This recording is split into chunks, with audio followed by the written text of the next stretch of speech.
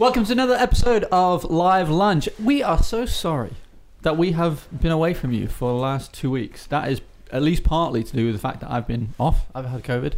But here I am today. Johan is not here, very sadly. But we will persevere without him. And we have been adequately supplied with some wonderful food from Kokoro.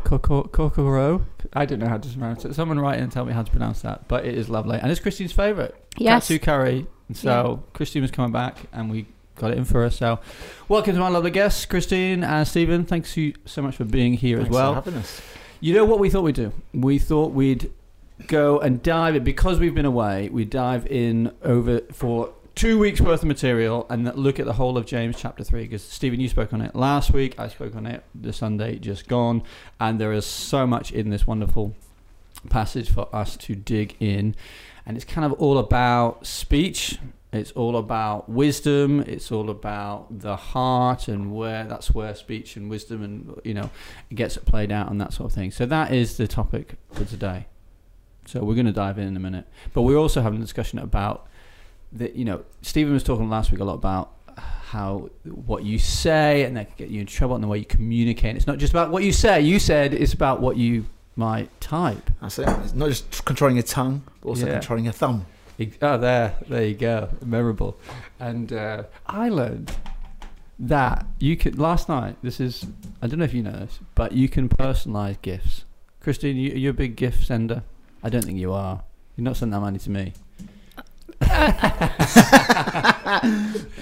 No, I just use words with you. Yes, you do use words very well, often with me. But you can personalise gifts on WhatsApp. Stephen and I send a lot of gifts to each other. We do. And often Seinfeld based. Yeah, and I was really amazed to find that you can write on the GIF and then send it on WhatsApp. Anyway, you get that for free. Throwing it in. That's a bit of wisdom right there. But let's talk about the Bible, because that's much more edifying for us. Stephen, give us a little rundown of what you talked about last week from the first part of James chapter 3. Great, yeah. So James chapter 3 really dives into one of the three main themes that James wants to talk about in his letter. So he talks about facing trials up front, but he talks about these three areas, looking at worldliness, looking at caring for the poor, and looking at how we use our tongue. Those are one of the three main things he does. And right in chapter 3, he's really going deep into that subject around our words, our speech, our talk, our tongue. And I said in my sermon that on face value, it could look like James is using lots of exaggeration and hyperbole to talk about the tongue, but in reality, he's not. He's just helping us face the reality that the tongue is powerful, the words are powerful, and really from the case he's making is it's very destructive, and it's very difficult for any one person to harness, use that word kind of bridle, and this little thing in our heads causes all kinds of pain in our own lives, the people we love, even on the world stage. Things that people say and do, putting ideas out there into the world, can cause massive pain and destruction. And what hope have we to actually solve that? Basically none is the answer, without Christ, without Christ redeeming our words and helping us. We looked at the key theme about the fact that it's a restless evil, and how do we calm restless evils? Well, we find rest, and that doesn't mean taking a holiday. That means finding rest in Jesus. And when Jesus is in the boat, he calms the storm in reality. And then from that place, actually, we can then know that we can use our words not just constructively to bring life, bring the gospel into people's lives and our own lives as well. We're talking a bit beforehand, even self-talk as well as to others as well. Great. And then I was picking up from there really in terms of the second half of the chapter where it talks about wisdom, and these two things are very connected, aren't they? Speaking, but also wisdom, and they run right the way through James. And I think in one sense what connects is the contrast between wisdom from above and earthly wisdom. And one of the main points I was making on Sunday was that James wants to get to the heart. We can pursue even good wisdom, but in a wrong attitude, in a wrong way that actually is destructive and unspiritual, and it's to do with the heart. And I think that connects in with the words, that our words come from our heart. Our words reveal our heart, sometimes in ways that we don't want it to, but actually it's demonstrating of what's going on, whether there's pain or whether there's frustration or whether there's unrighteousness. That will come out in our words. But on that, Christian, I wanted to ask you first of all, help us to understand this idea of the heart, because James talks about it, Jesus talks about it. It's a biblical idea. But when we read that word heart in our English translations, it might not be quite exactly what it's being referred to, like what we understand. What would be the biblical understanding of the heart when we come across it in our Bibles? Yeah, well, it's very different to what modern people think of as the heart. We often think of it as, or talk about it as being the seat of our emotions. Yeah. So when we fall in love, we have lots of heart symbols, Valentine's Day, all that sort of thing. But in the ancient world, the heart would probably combine what we consider to be the brain and the heart together. Right. So it's kind of all your rational thought, your will, your emotions. It also has a physicality of its own. We all have a beating heart, but really it's kind of like the core of a person. Yeah. It's all of who they are. Yeah. So it's not just feelings, it's No. much more. It's much, yeah. And actually I think the thing as that well. we miss is that it's to do with the will as well. We tend to think of the will as being seated somewhere else, don't we? It's Yeah. kind of an intellectual thing. Yeah. Whereas in the ancient world, the heart would be the seat of the will as well. Okay, so the will is like what we want and what we're going for. I guess on that, in that the passage I was talking about on Sunday, that will, that ambition, and it talks a lot there about selfish ambition and the fact that was wrong. So what would we think in terms of, can ambition be redeemed? You know, is it good to have ambition, or is ambition always going to be selfish, always going to be problematic for the Christian? What do you think? I think absolutely you can be ambitious for Jesus. Okay. And I think, if anything, Jesus talks about that. I think when he talks about the parable of the talents, if anything, the person who wasn't ambitious is the one who gets rebuked by Jesus. Actually, there's something about God has given us desires and gifts and talents, words and wisdom, and then we should be ambitious to use that for Jesus. We should be those who are courageous. And often we're not courageous either because we can be lazy, or because we're foolish, or because we're scared. And I think they actually know those who are courageous can, be courageous with wisdom and that kind of stuff. I think it's difficult. I felt very convicted during your message, thinking, some of the things I thought were maybe godly, and maybe there are tinged, maybe they have got mixed motives. And I think we live in that place where, are my motives pure in this? I want to be ambitious about this, but is it really about me? Is it about God? Even if somebody works in ministry, my job is to serve Jesus in the church. Yeah. But, there's definitely bits of me that come in there as well. And so navigating that's difficult. Maybe you can pick up. Yeah, I think preparing the message as well.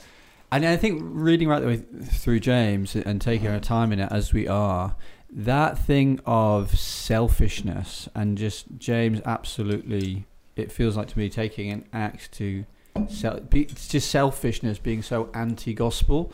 And I think I definitely recognize things in myself, things that I want from life, things that I feel I should have, like a certain amount of money or a house or that sort of thing.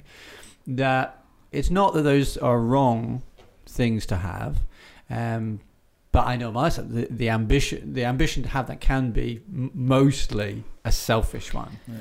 And that doesn't mean God doesn't want to provide good things for us, but that it can come from that place of actually it's just selfish. It's just selfish. I just want this so my life's more comfortable. I want to become. Chapter 4 talks about this, and that's what we're going to come to. It talks about quarrels and fights because your desires are at war within you. I think that's where it's going to come. Lots of this will come out there. I think. It also says in that bit where it's talking about bitter jealousy and selfish ambition in your hearts, don't boast and be forced to the truth. And I think when we're questioning ourselves about whether our ambitions are selfish or not, these would be the kind of indicators. Let me say about boasting that we may think, I don't boast, but actually we can even boast to ourselves, can't we? Look at how well I've done, or that kind of thing. I'm really good at not boasting. That kind of thing. And it talks about and being forced to the truth. So I think that's a measure, something that we can think about. Well, how does this ambition sit with the Word of God? Yeah.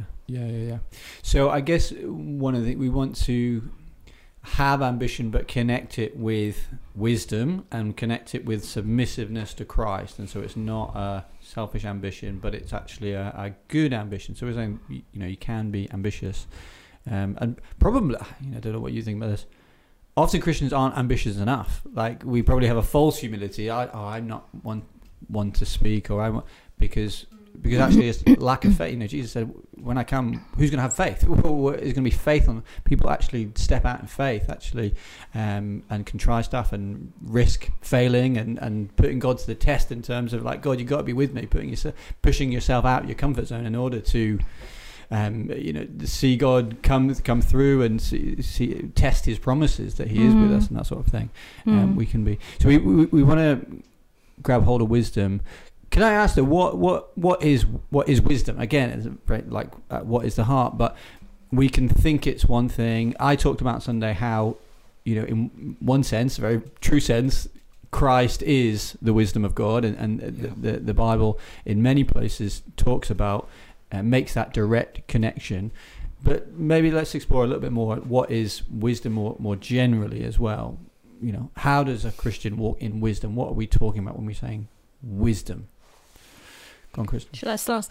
Well, it's not just about knowledge. I think we tend to equate the two. It does involve knowledge, but it involves having the judgment to use that knowledge well, and that kind of judgment and knowledge together will produce behaviour in us, and it will depend on where we're getting our wisdom from, what that behaviour is like. So if as Christians we want to have our wisdom based on the wisdom of the Bible and who Jesus is himself, and then that should impact our behaviour. And how do we do that then? Because I talked as well in a general sense about we get wisdom from the Bible. Yeah. But it's possible to read the Bible and not be any wiser. It is possible to understand what it says. So how do we get that shaping from the Bible and get wisdom? Yeah, I think both Psalms and Proverbs beginning of Psalms and obviously the Proverbs talk a lot about wisdom, and I think and really encourage us to get hold of it. Get hold of it. For your life's sake, that's what's going to keep you safe and cause you to be fruitful and that kind of stuff. And a lot of that is around the Bible. I think we laboured that point on Sunday. I think we must keep labouring that. Yes, you can't have biblical wisdom unless at least read it. You're right. You can read it and it not go in. James talks about that. It going in one ear and out the other, looking at it and then forgetting it. But at the very lowest level, you got to read it. But then I think you read Psalm 1, it's like meditating on it. As you meditate upon it day and night, you're like what? You're like a tree planted by a stream. That the leaves don't wither, and you bear fruit in season. But it's that sense of really getting into it and meditating it. And letting it kind of, I guess, wash over you. It impacts your words, impacts your actions. So I think, okay, what is this actually? I always pray every time I open the Bible. I'm always like, God, what do you want to say to me? What's this going to tell me about you? If we're talking about getting Jesus, His wisdom, but also, what does this mean for my life? And just again, seeing the heroes of the faith, they asked for wisdom, and Solomon asked for wisdom. Like, God, give me wisdom, and no, that's the Holy Spirit coming together, using the Scriptures, helping take situations in your life, and just bringing God's will to bear on it. I guess what it is, isn't it? It's God's will in a situation, which often doesn't look like wisdom to the world. And there's that verse that says, the cross is foolishness to those who are perishing. There's lots about Christianity. It's absolutely foolishness to the world. They wouldn't say it's wisdom. They say it's anti-wisdom. But God's wisdom is something different. It's something other. And that brings His kingdom to bear. Yeah, and in that, when that is the case, it does really require faith, doesn't it? Yeah. To actually believe that this is wisdom. When the Bible calls us to live in a way that is counter to the way that everyone else is living, it takes faith to actually trust it. I think that's part of getting wisdom is trusting that the Bible's word is good and is life and is true, because it's not obvious, and it's in the sense that it's not obvious, even in the sense that we might suffer for that, to have an opinion that's out of step with the rest of the culture, to make decisions about not doing that or not going there or saying no to that person or not taking that job opportunity or earning less money or raising your children in a certain way. Or telling the truth. Or telling the truth. Sometimes on the surface, like, actually a white lie here feels like this will be easier. Yeah. God's will say, no, you tell the truth no matter what. And that kind of sense of it's like, it might make it difficult there, but not realizing actually what your heart's doing and being right with God, that's much wiser than your situation being better right now. Or I've always think giving money to the church. Yeah. for anyone looking, think, why would you give? I mean, people give thousands upon thousands of pounds every single year into the church. Think, why would you do that? Do you know what I mean? You could spend that elsewhere, investing elsewhere. But because, as much as we say thank you to you, we know for you that is wisdom for your life. Yeah. That is a better stewardship of your funds than keeping hold of it or spending it elsewhere. Because that's treasury in the life to come. But also that's faith in terms of God taking care of you right now. That's looking after your heart. And the reason we can have that faith is because God is good. And we won't know that unless we are reading his word and reading his dealings with different people. And you see, even when they blow it or they go through really difficult things, that you think, what's God doing in this? But you see the overarching story of what God's doing, and you see his gracious dealings and the fact that he's steadfast in his love and mercy towards us. Is we need to know who he is in order to put our faith in him, don't we? And that comes through primarily through reading the word and studying it.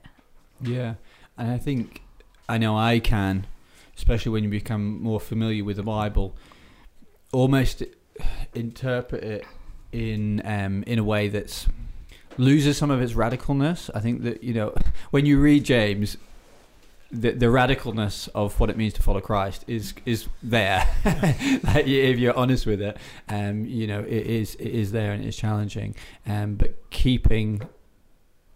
I think part of reading the Bible and getting the wisdom from it is recognizing that it is going to challenge and it is going to. And if we're reading it in a way that feels very safe to us, we're probably guarding ourselves too much against what what Christ is actually calling us to live like. Going back to what I was saying about the selfishness thing.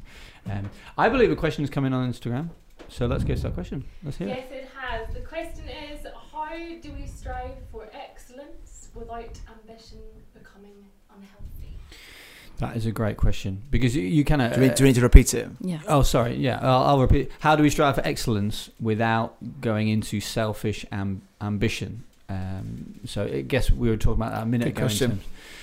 Of you're saying, you want it. It's not wrong to be ambition, but there's going to be a fine line between sort of excellence and perfectionism. And how do we know? And does that person need to be constantly checking their motive and checking themselves? That can be quite a wearying thing. Like, how do we do that?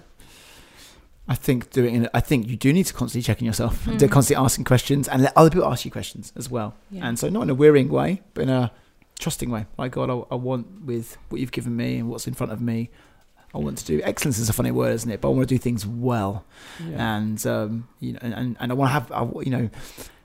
We often talk about prayer. We want things that are impossible. We don't want things that we can just do in our own power. We want something greater, and so there's a sense of trusting God and going for something even better. So I think going for that, but doing it restfully, but resting in God. But I think constantly asking questions. I love the prayer exam at the end of the day. I go, what today in my heart, which doesn't match up with what you want. Where have my desires overtaken what you actually want? And I think that's the way to do that. I think that's that's wisdom and ambition. I think that's the same with the words as well. These are things. Now James is mentioning them, and because there's something that believers have to deal with all the time. He's writing to believers who have to wrestle with wisdom, have to wrestle with the tongue. It's not something you get sorted and then move on to the next thing. These are the daily things. And same with ambition. It's our work, it's our life, it's our whatever it is. Yeah, I think also what I would say is that our motives are mixed a lot of the time, aren't they? I think you mentioned this before. I think what I find, so take even Sunday, even preaching, and you're up there and you're speaking to people and you're in your preparation, that sort of thing. You want to do it well.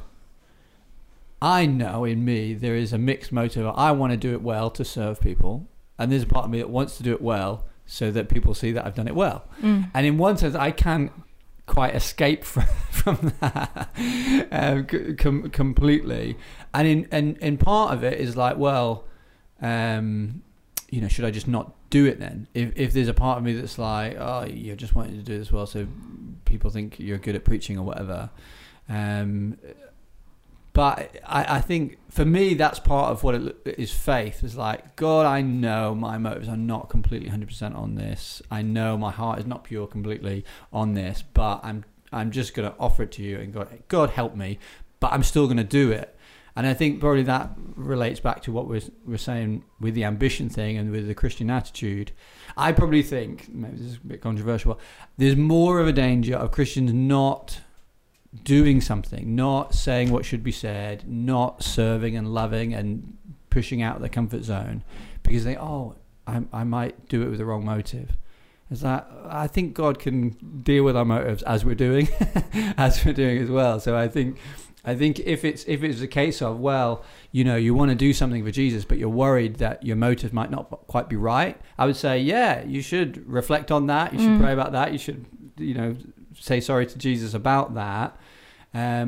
But I think also we've got to watch out that the enemy wants to get in and says, no, you're only going to do it for yourself. And there's part of that that's not true, that's a lie, but that we can easily believe that. Yeah. I don't know if you believe what I say. I'm going to say, I think I just have the opposite issue.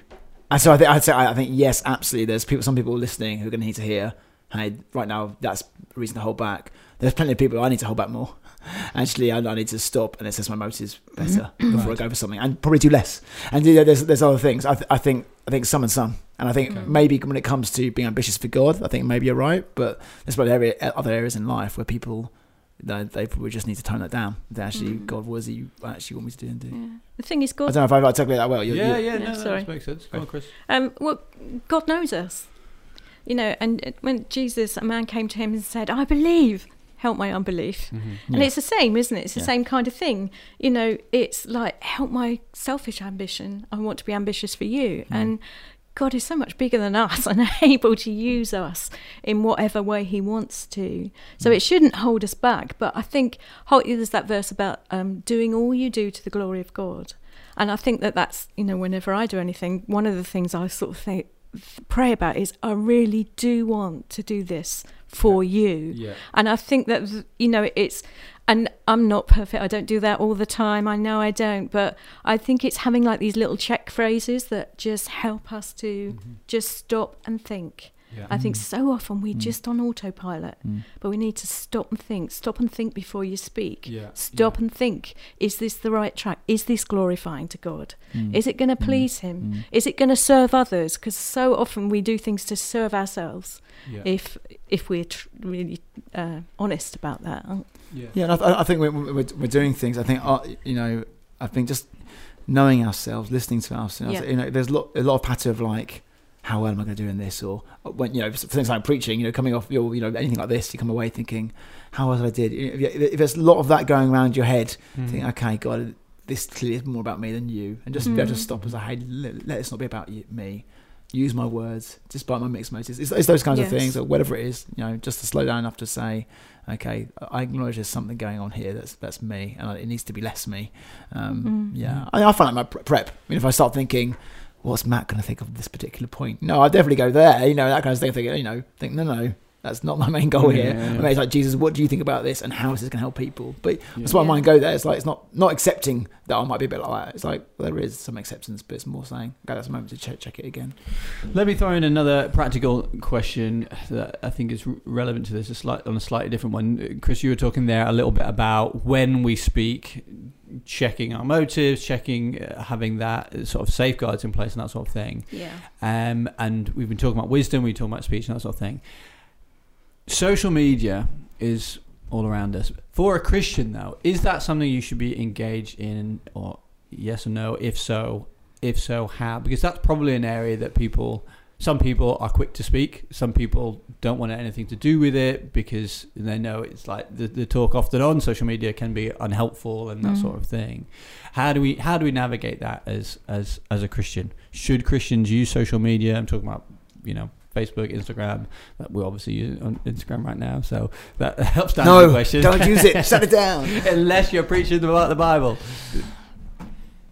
How should we do it?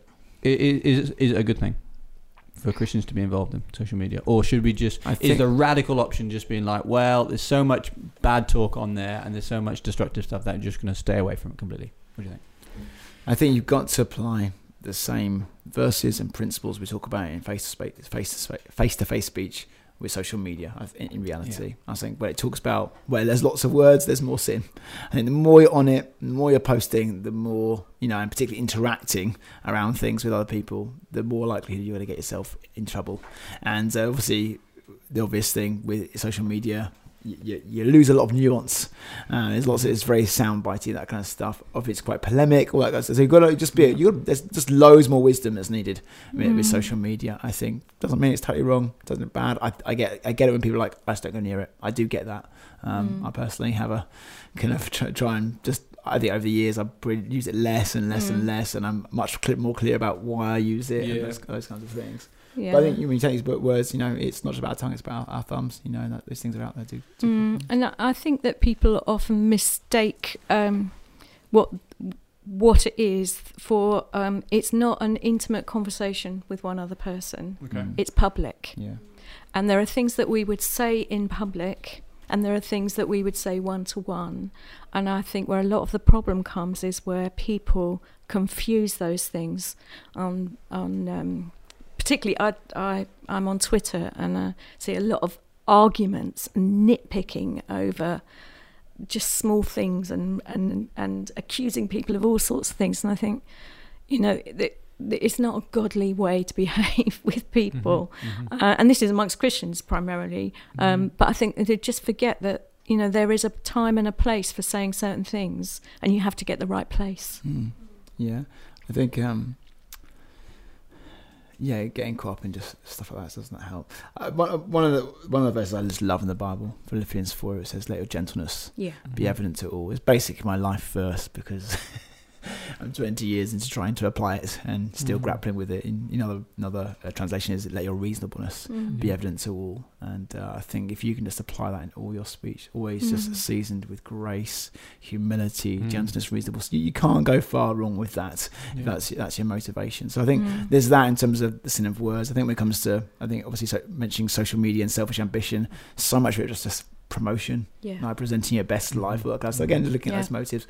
I want to share with people things that are special in my life. I think there's nothing wrong with that. I think there's, if I meet up with friends, I tell them about lovely things that happen that week, and I think, Instagram or whatever, platform you're on, some of that is actually, that's fun and good, but as long as your motivation is not like I'm trying to airbrush my life, when that stuff starts happening, you're a bit like, oh, what's going on there? Yeah. Well, there it is. Be careful how you post. Be careful how you gif. Do it all for the glory of Jesus. Maybe that's the note we should end on today. Sounds good. Any other final bits of wisdom? Or should we just say thanks for joining us today, and we'll see you next week as we continue into James chapter 4 next week. Thanks for being here. Thanks for watching and listening. See you soon. Bye. Bye.